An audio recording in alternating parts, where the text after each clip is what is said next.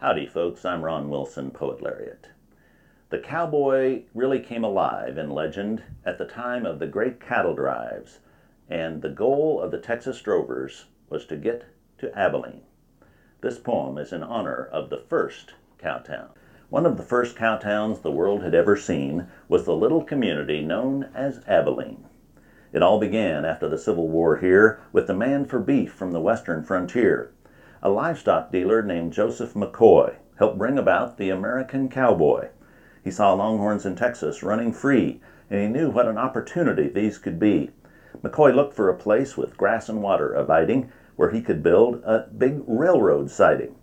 He traveled through Kansas on a railroad route west in search of a town that would suit his request, and when he got to the city of Abilene, he found a place which he had foreseen.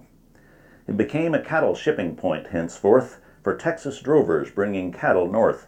Thousands of longhorns came up the Chisholm Trail to the city of Abilene to meet the rail. The money flowed and cowboys got wild until the local folks got riled.